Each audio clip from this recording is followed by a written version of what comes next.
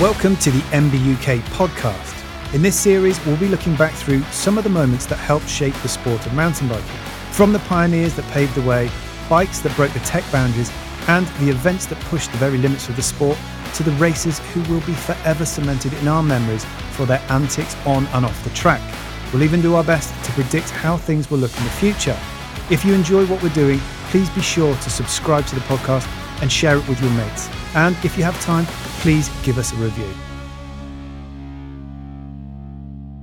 Right then, another MBUK podcast about to kick off. I'm Rob Weaver. With me as ever is Tom Marvin, and we are joined by the technical genius, the master of downhill racing, and the keenest of all keen, Luke Marshall. Thank you for coming, Luke. You're very welcome. I'm glad I can bless you with my presence. Yeah, he's also, and for good reason, here because of his geographical know-how and knowledge, his love of travel, his linguistic skills, among other things. And if you haven't read between the lines yet, I don't blame you, but that's fine. But we are talking about the locations, the riding destinations that we think have revolutionized mountain biking. I mean, that's quite an ask. It is quite an ask. And what is more of an ask is the reason why we want Luke to kick this one off is because he's such such a fan of this next place.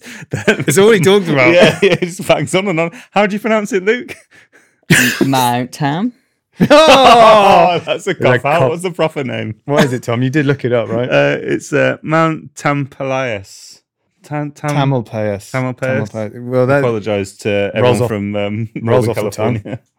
And that is in California. NorCal, right? Hold on, Marin County. Marin County. Oh, hold on, look at our t-shirts. Oh.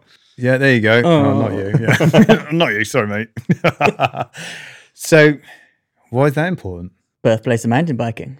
That's pretty significant, I'd Yeah. say. Probably worth including. Yeah. Revolutionised mountain biking. Yeah, well, there you go. Ticked off, done. Number one. That one's out the way. About. Well, we've kind of covered off with the clunkers and the key names behind that: Joe Breeze, Tom Ritchie, Mike Sinyard, Charlie Kelly. Yeah, a lot of the original mountain bikers from back in the day who went to Mount Tam, raced down it as fast as they could. it's basically right next to where they all lived. Yep, and it's kind of where everything we do now stems from. It was a genesis point. Which is pretty incredible. None of us have been though, right? Never been. No. Never been. I get the impression that, obviously mountain biking's moved on from razzing down dirt roads on bikes. That's now called gravel riding. This isn't a gravel podcast, so Technology's not a million miles off. no, but it's not a mile. Yeah, exactly. Should we bring it closer to home a little bit to somewhere maybe we do know a bit more about? Yeah, I think so. I was thinking maybe we need to talk about Glen Tress, or maybe should we start with Cody Brennan? Yes, yeah, because Cody Brennan's like, it's one of the originals, like globally. Daffyd Davis and Sian, who sort of built it. Cody Brennan, one of the world's first man-made trail centres. Certainly the UK's first specific man-made trail centre. Yeah, I mean, I hyped it up a little bit by saying it's one of the world's. Well, but dull it down, Tom. Come on. Down a bit. I mean, I guess for us living on a tiny island that's quite swampy for a good chunk of the year, having somewhere to ride that is not swampy, Yeah, so a trail centre is a good thing. yeah. And would you say Cody Brennan kind of paved the way? Well, I mean, pun intended. I've written that down in my notes, actually. I got that exact pun. Oh, well done. So, I guess it kind of paved the way, right? Yeah, for sure. It sort of showed that, this model of mountain biking was maybe financially viable. It showed that, using forests for recreation and investing in them in order to bring a new sort of clientele to what is a forestry land was worth doing. It also, helped popularize the sport to people who maybe didn't want to, spend the whole day pulling out an OS map from their back pocket and trying to work out which bit of the bog they were meant to be cycling across. They could just follow some signposts down trails that were fun to ride. It was guaranteed good fun. Absolutely, yeah. Luke? Yeah, purpose built for biking. Like before, let's say you're riding through the woods, there was no guarantee the trail you were on was going to be suitable for you.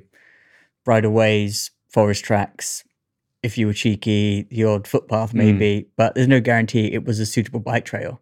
But for people to go into the woods and cut in, a single track cross country line, I think it was, it boomed that whole industry. And now the UK, fortunately, is littered with trail centres and really good trail centres. Yeah.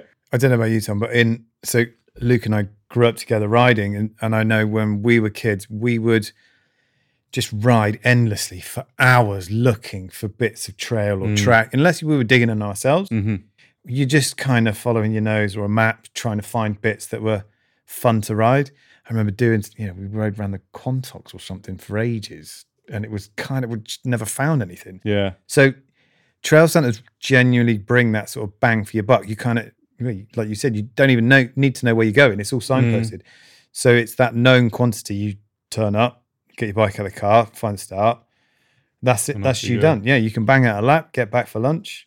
I mean, we talk about like the PlayStation, generation, but I was a trail centre generation. Like my introduction to mountain biking was riding Dolby Forest, red, blue, and black routes. Not every weekend because my parents wouldn't take me every weekend because it was an hour from where I lived. But that is how I learnt mountain biking when I was 12, 13, 14. And then when we got to sort of 14, 15, me and my friends would, maybe with a parent or whatever it might be, but we would go to Cody Brennan for a holiday where we would head there for a few days and we would ride each of the tracks there. Maybe we'd go to, is it Nat Nyarian? I'm not very good at pronunciation, but like all the different trail centers, that's what we would hit until I got to uni pretty much. And then because you're riding so, twice a week with the uni crowd, you end up going to the local woods and stuff like that. But coming from somewhere that was, the Vale of York is not a mountain biking hotspot.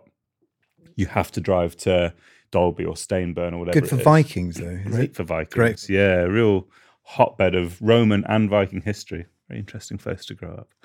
Not as a mountain biker. But like trail centers really did like give you that space to go mountain biking if you weren't experienced or confident enough to go off exploring. So it's kind of, the fact that they're sort of graded has to be a really good thing, right? Yeah. Just because, well, I guess like skiing, it's a known quantity. You're going to go out, you go, okay, well, I can ride to this level, I think, comparing yourself against your friends. Therefore, I'll go and stick to the blues. Yeah. And you can go anywhere in the country to any trail center in the country and you kind of, you know what you're going to get. Yeah, to a degree. Totally. The trails are going to change in flow and obstacles and features and dirt, soil, all of that sort of stuff. But in terms of difficulty, they're not going to vary too much, right? Yeah. So it's, that accessibility was, from a UK point of view, really important. And I don't know how much. When was your first trip there? To Cody Brennan? Cody Brennan, probably when I was about 14. Why do you sound so suspicious? Like it When hasn't was been. your first Your first trip. Have you been? Yeah, I reckon probably when I was about 14 or 15. And with my friend Joe Kamali. There you go. See, he's had a friend there. Yeah. You got to believe The it now. NPR trail. He's essentially got a witness. Call him up now. Get him on. Did you really go when Tom was 14? He was actually 14 and a half. Bang! Knew it. But I reckon, like I said, so when we started talking about this, I think it probably, I can't speak for the whole of the world, but it strikes me as probably is one of the pioneers of the trail centre in the UK, but also signposted, waymarked, dedicated mountain bike tracks kind of worldwide. Well, that's why David Davis has been nominated for the Hall of Fame, right? Because of that. He kind of pioneered that. And like you said, Luke, we've got them. We're so fortunate to have them in so many places. And, I've met some Australian trail budders who've come over to basically research what we have in place to go back and begin to replicate similar. Because it's fantastic in terms of bringing in revenue to the local businesses, towns, whether that's like B&Bs, hotels, whatever it might be. So it's one of those sort of things that mountain biking starts to pay off for the broader community, which is great. I know we've sort of talked about Cody Brennan, but it feels like we have to also talk about Glen Tress. I know I stumbled on it earlier, but again, another really important, valuable place to Scotland. Brings in, it's one of the biggest tourist attractions of Scotland. I can't remember the numbers and the figures, but certainly sort of pre-pandemic 2018, 2019, it was hundreds and hundreds of thousands of people would come to that place to, effectively as day tourists or multi-day tourists. And we've one of the biggest places in Scotland. And it just hosted the World Champs, right, Luke? It did, yeah. 23 World Champs. Tom Pidcock won there. Yeah, fantastic result. Track looked immense. Yeah, they built a new Yeah. course for it. It was looked first half like real natural and techy and awkward, and the second half now it's kind of more flowy and more trail century. And now any of us can go and have a go. Exactly. Can we do the gaps? Are you allowed to do the gaps? Didn't they fill it in? No idea. I don't know if you can. I don't know if you can quite yet ride the XC course, but I think you'll be able to. Why don't they put like a angry badger or something in the gap? I mean, Make it really scary. Crocodiles. crocodiles, make it really, really scary. dangerous. Yeah. Yeah. That'll pull in the tourists. It would. Yeah. It would.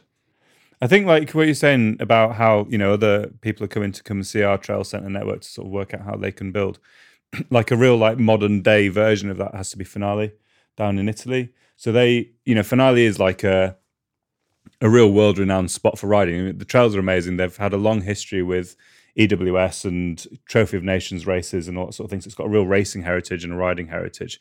But they've developed a system of when you get there and you go to one of the uplift companies, they'll ask you to get one of these little cards with a QR code on it. And every time you go to a shop or a restaurant or a hotel, if they're part of the scheme, you can scan it, and a small portion of what you spend is then boosted back to the trail network, and they have full-time trail builders who are there to sort of maintain, because it's such an important asset to the town these days.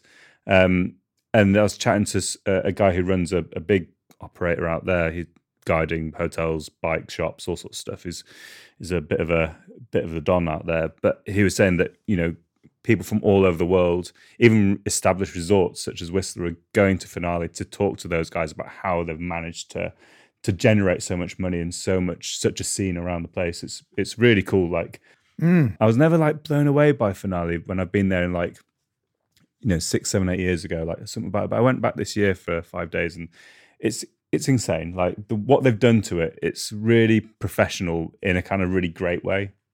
Great trails, great uplifts, good ice cream, gelato.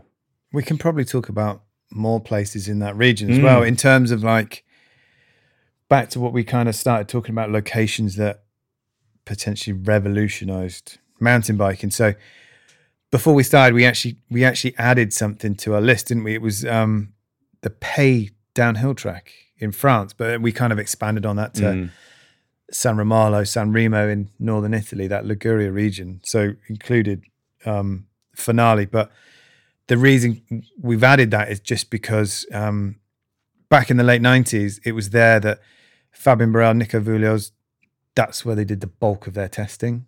But yeah, and it's still a popular place for testing now. If you know what I mean, there was videos a few years ago with the Nuke SRAM team doing all their new RockShox testing or whatever. I can't remember what product it was. Why go there, Luke? Because it's horribly rough. It's like that track is horrible. You're saying it's not a flow trail? No. It is absolutely brutal. It's so rocky and so demanding. Didn't you take your girlfriend there? Yeah. Did she cry? And probably me. Oh. I think I cried. No, it was it was really. Shouldn't laugh. Shouldn't laugh. Not his girlfriend now. I don't think that was the pivotal moment though. Maybe. We survived a bit after that. Yeah. Might have been the trigger. We laugh. Oh my God. But no, it's an incredibly brutal track, and for those guys to be riding it on the bikes that they were riding, 25, 30 years ago, insane. I can't imagine it. No wonder those dudes' bikes advanced so quickly. Yeah. They did like the testing that they must have done, and like to go, okay, we need to improve this, and this, because to get down those tracks around that area, it's so rocky and it's so sharp. Yeah. And you can see why their skills were so high, and that area's developed so many good riders. Because Danny Hart still goes to San Romolo, doesn't he? I think, it's quite a bit of testing that goes on down there still. Yeah. I mean, that's the thing about that particular downhill track. It's still relevant now. Even with our modern bikes, with all the modern tech, like that track is still a track that you go to in order to test your new components, because it is still so like out there in terms of how gnarly it is. We went and did the Bike of the Year out there. We did indeed. Me and Seb did our ill-fated Specialized e-bike feature out that way, which ill-fated because it went into the. Well, the original idea, I think the original idea was real sound. We would ride that downhill track on our e-bikes. Then we would get the train Shed a to tear. San Remo, Shed a ride tear. up San Remo and ride down, and then get the train to Finale and ride up and ride down. We sort of planned it. We sold it for quite a lot of money. We got there. We chatted to the guy we know out there who's local. He was like, "There's absolutely no chance you're going to get that done in a day." Shit. So we pivot. We ended up riding. What's that real famous downhill track right on the coast? Super iconic. Cap down. Cap Die. Yeah. Down. We ended up riding that in the dark. Couldn't see it. Really fun. It was. Yeah, it was great. Luckily, they're not the ones that sort of led to cliffs. Still a good day out. Still one of the better days out on a bike. Still I've a had for a good while. day out. Well, that region definitely deserves to be in. Oh, I love it down there. It's amazing, right?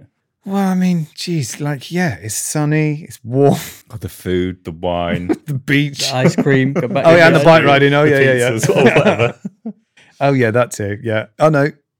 Yeah, no, we have to say that, right? I mean, it is incredible. Yeah. It's an amazing place. Should we stay in France and Yeah. go to what was it called? The Portes du Soleil region. Portes Sorry, du I don't know. Soleil I was going to say the Passports du Soleil. That's the That's event. the event. Port de Soleil, door to the sun. There you go. Yeah, it's a bit of French there for you all. Oh, I should have said about your linguistic skills, shouldn't I? Transbon, yeah. Isn't it? Oh. Yeah, that. Yeah, 5+4. Now, it's a place I think we visited a hell of a lot of times between us. It's a great. I mean, it's certainly that sort of iconic abroad, for good or bad. Yeah. But I think the first year we went was maybe 2001. I always try to remember this. I can't remember if it's 2001 or 2002, but it was one of those 2 years. Yeah. It was, wasn't it? Yeah. And it wasn't. I guess it wasn't as big a destination as it is now. Certainly a lot cheaper. I remember it being Yeah. pretty cheap, but it just meant for us, it was a relatively easy drive. Ferry drive, and you're in massive mountains and riding tracks at super high speeds. We had nothing over it. Okay, you could go to Fort William and ride pretty fast and smash yourself into some rocks. That's not the most pleasant way to spend a week. But you go to the Alps, go to Morzine-Leger, head over into. We used to do a big day out over to Morjan in Switzerland, and then round to Châtel. Oh, some of the best days ever. I think, but it's so popular for British riders because it's still the novelty of chairlifts. Yeah, If you know, I mean, like the UK developed trail centres because that's the train we had. We didn't have chairlift access, but then at that time, the UK was actually really successful in the early 2000s with Steve P, and then progressed on to like the Athertons. We had good international races in downhill that inspired lots of riders.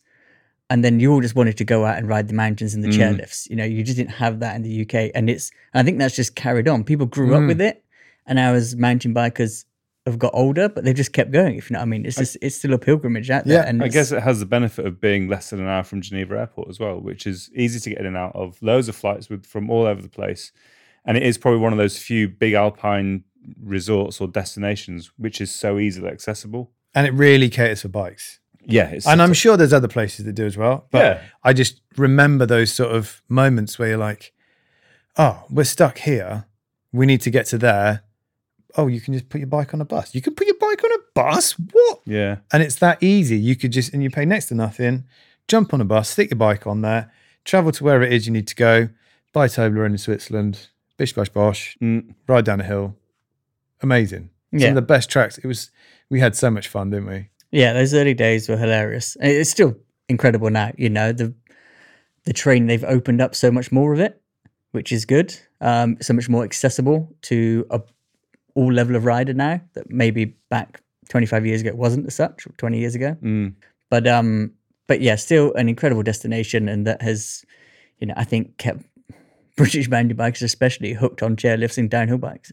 I mean, you could probably blame half the big travel enduro bikes or almost downhill bikes that probably don't need to be bought, but are still getting bought because I'm going to go on holiday. I know I'm going on holiday for 1 week to Leger to Morzine next year. Therefore, the bike that I'm going to, trudge around the Kumkan Trail Centre in immense amounts of pain as these big fat tires and all the suspension slows me down. But I know for 1 week That's going to be the he's going to come into his own when I'm sat on the chairlift rubbing my hands together, like ready to drop in on Montcherie and rip a load of turns and break my wrist. But I mean, it is such a cool place, and it's just the fun we had. Obviously, when life was a bit easier, when we have fewer responsibilities, we probably got a bit carried away a few too many times. But what an amazing place! Yeah, and rightfully so belongs on. And from a racing point of view as well, of course, like some pretty iconic racing there over the last couple of years, and also back in the day as well. Oh yeah, I mean the late 90s, there was some really amazing mud races in Leger, and then we've just seen last 2 years on the bounce, world champs and the last World Cup. Yeah, incredible scenes. Like Unreal. The French know how to celebrate a race. Oh my god, yeah. Anytime you need to call in security because there's flares being thrown, and you're like, is this a football match? Oh no, just bikes. I thought these guys were going to be a bit more, sophisticated. I've never seen the winner being crowd surfed before, but only in Leger. What a place. Yeah. Well, I guess you could maybe say that that's the mountain bike mecca for Europe, but it would be easy to say then that Whistler would be, would it be like crowned the mecca for mountain bikes, or is it North American mecca? It probably is these days. I still think there's a lot of people that from Europe will go and get a once in a lifetime. It's on the bucket trip list to Whistler to say they've been there and done it and see what it's all about. Go on then, Luke. You went there this year. Why is it up there?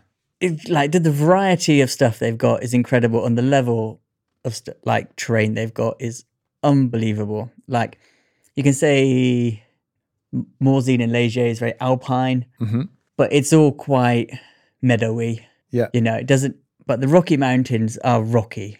And you'd hope. Yeah. They got the name for a reason. The big deal with the rocks out there.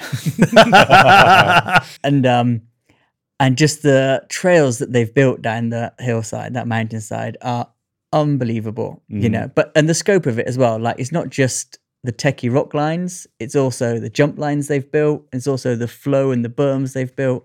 They've, like, the 25 years it's been going or something, it's not been slow progress. They've pumped loads into that bike park, and they've got a lot in return. They've seen the benefits, right? Yeah. They've really, pioneered a lot of good stuff out there. I mean, I guess it's one of those first there's obviously loads of bike parks all around the world, but Whistler's probably the most documented in terms of it's got a dedicated manager who runs the bike park. There's someone who there's a whole team of them that just look after the trails, as much as they can during winter and stuff like that. I'm sure they do other stuff, but they spend weeks prepping, getting ready before the season kicks off, then maintaining during the season. Some of the best built jumps I think I've ever ridden. Yeah, for sure. Like their jump lines are insane, unbelievable, like so well built. You just go, don't you? Just kind of drop in, you hit a certain speed, and you know that if you can jump the first one, everything else should flow. Yeah. And it's kind of set the tone. I mean, closer to home for us, I know that Whistler had a massive impact on how Bike Park Wells came to fruition, and the ideas that they had, that they wanted that self-contained dig crew. They wanted everything on site that they could to make the experience the best it possibly could for the rider. To be a whole resort, hey? Whistler is a whole resort. Exactly.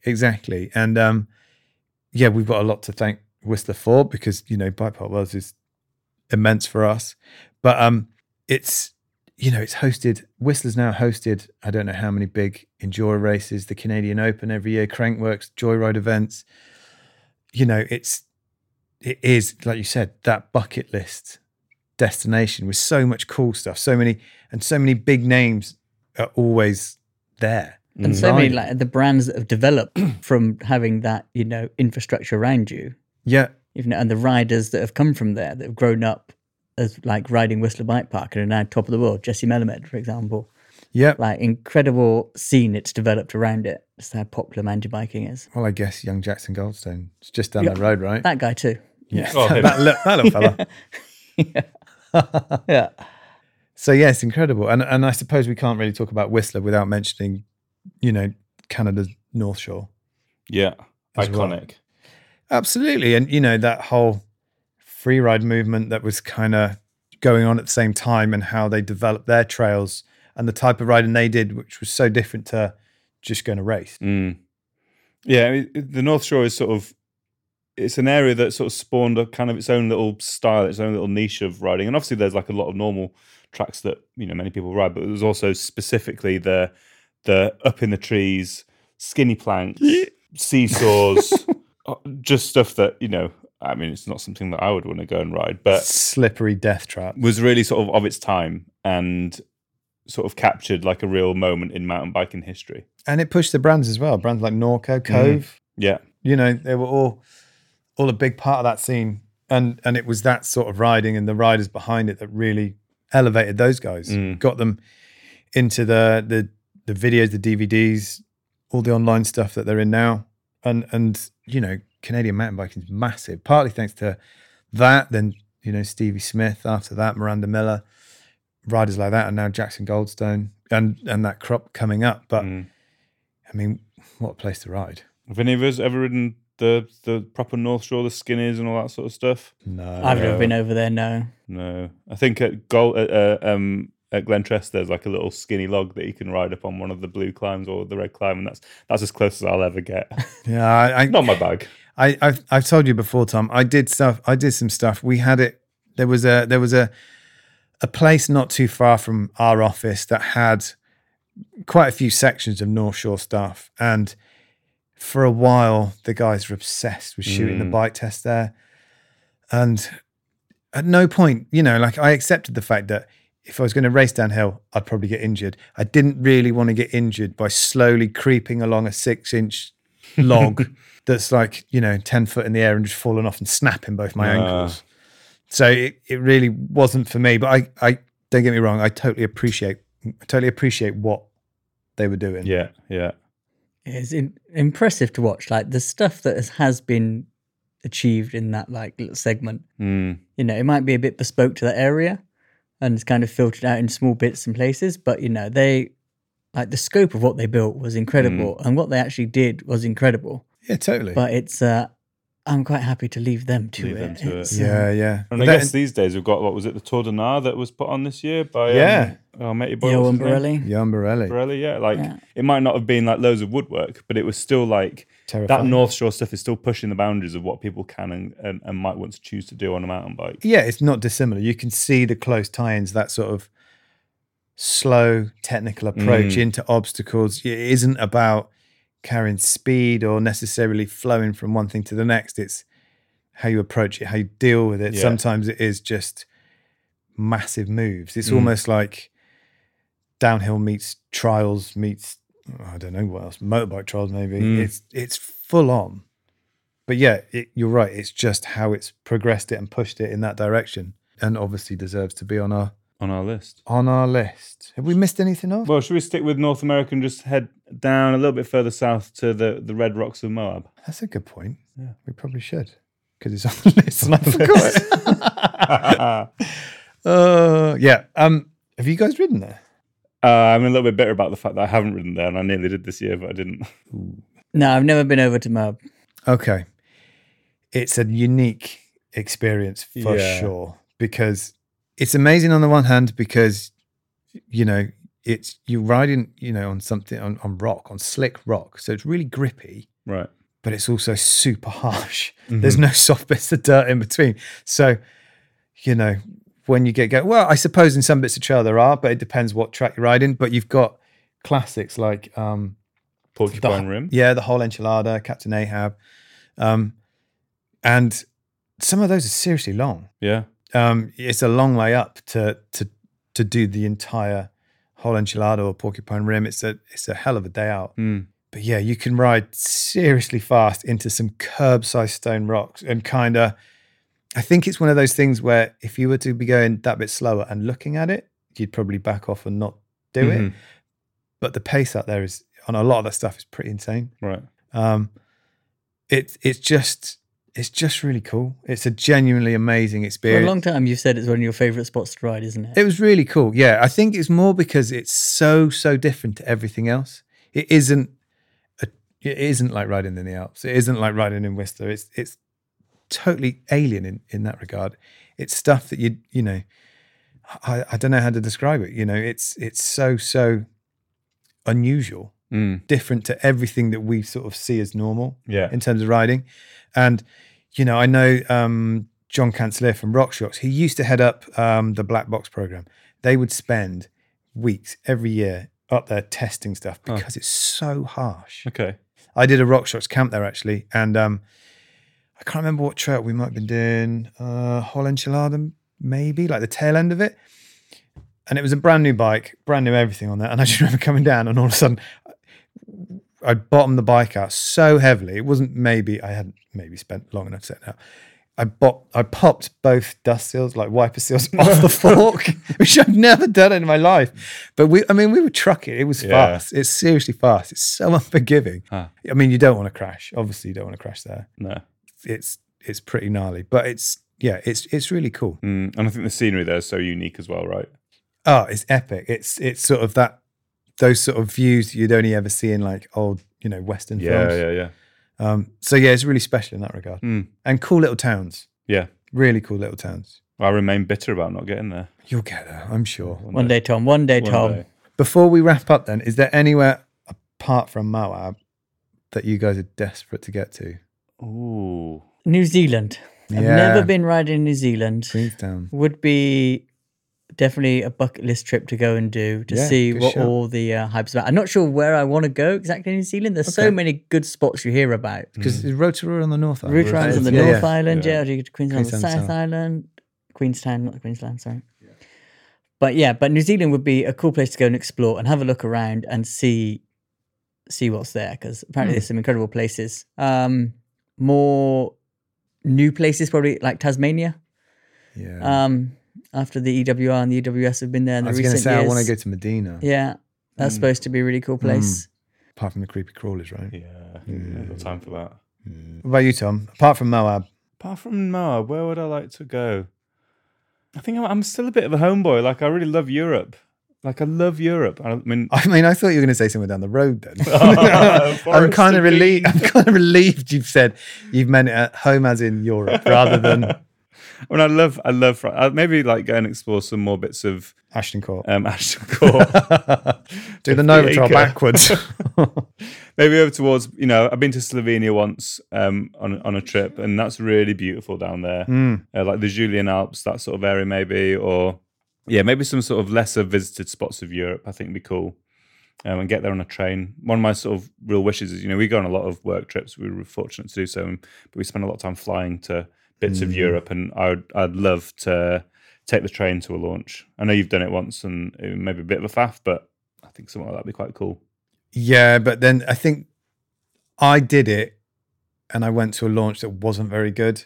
So I think if I'd got the train and the launch was amazing, I'd have been fine. Yeah. But when you're just kind of bashing through long grass and there's no trails, it's less good. On my bucket list actually is Mexico would be a cool place to go ride, I think. I'd love to go and do some stuff out there. And me and my friends were planning to go to an enduro in Bali.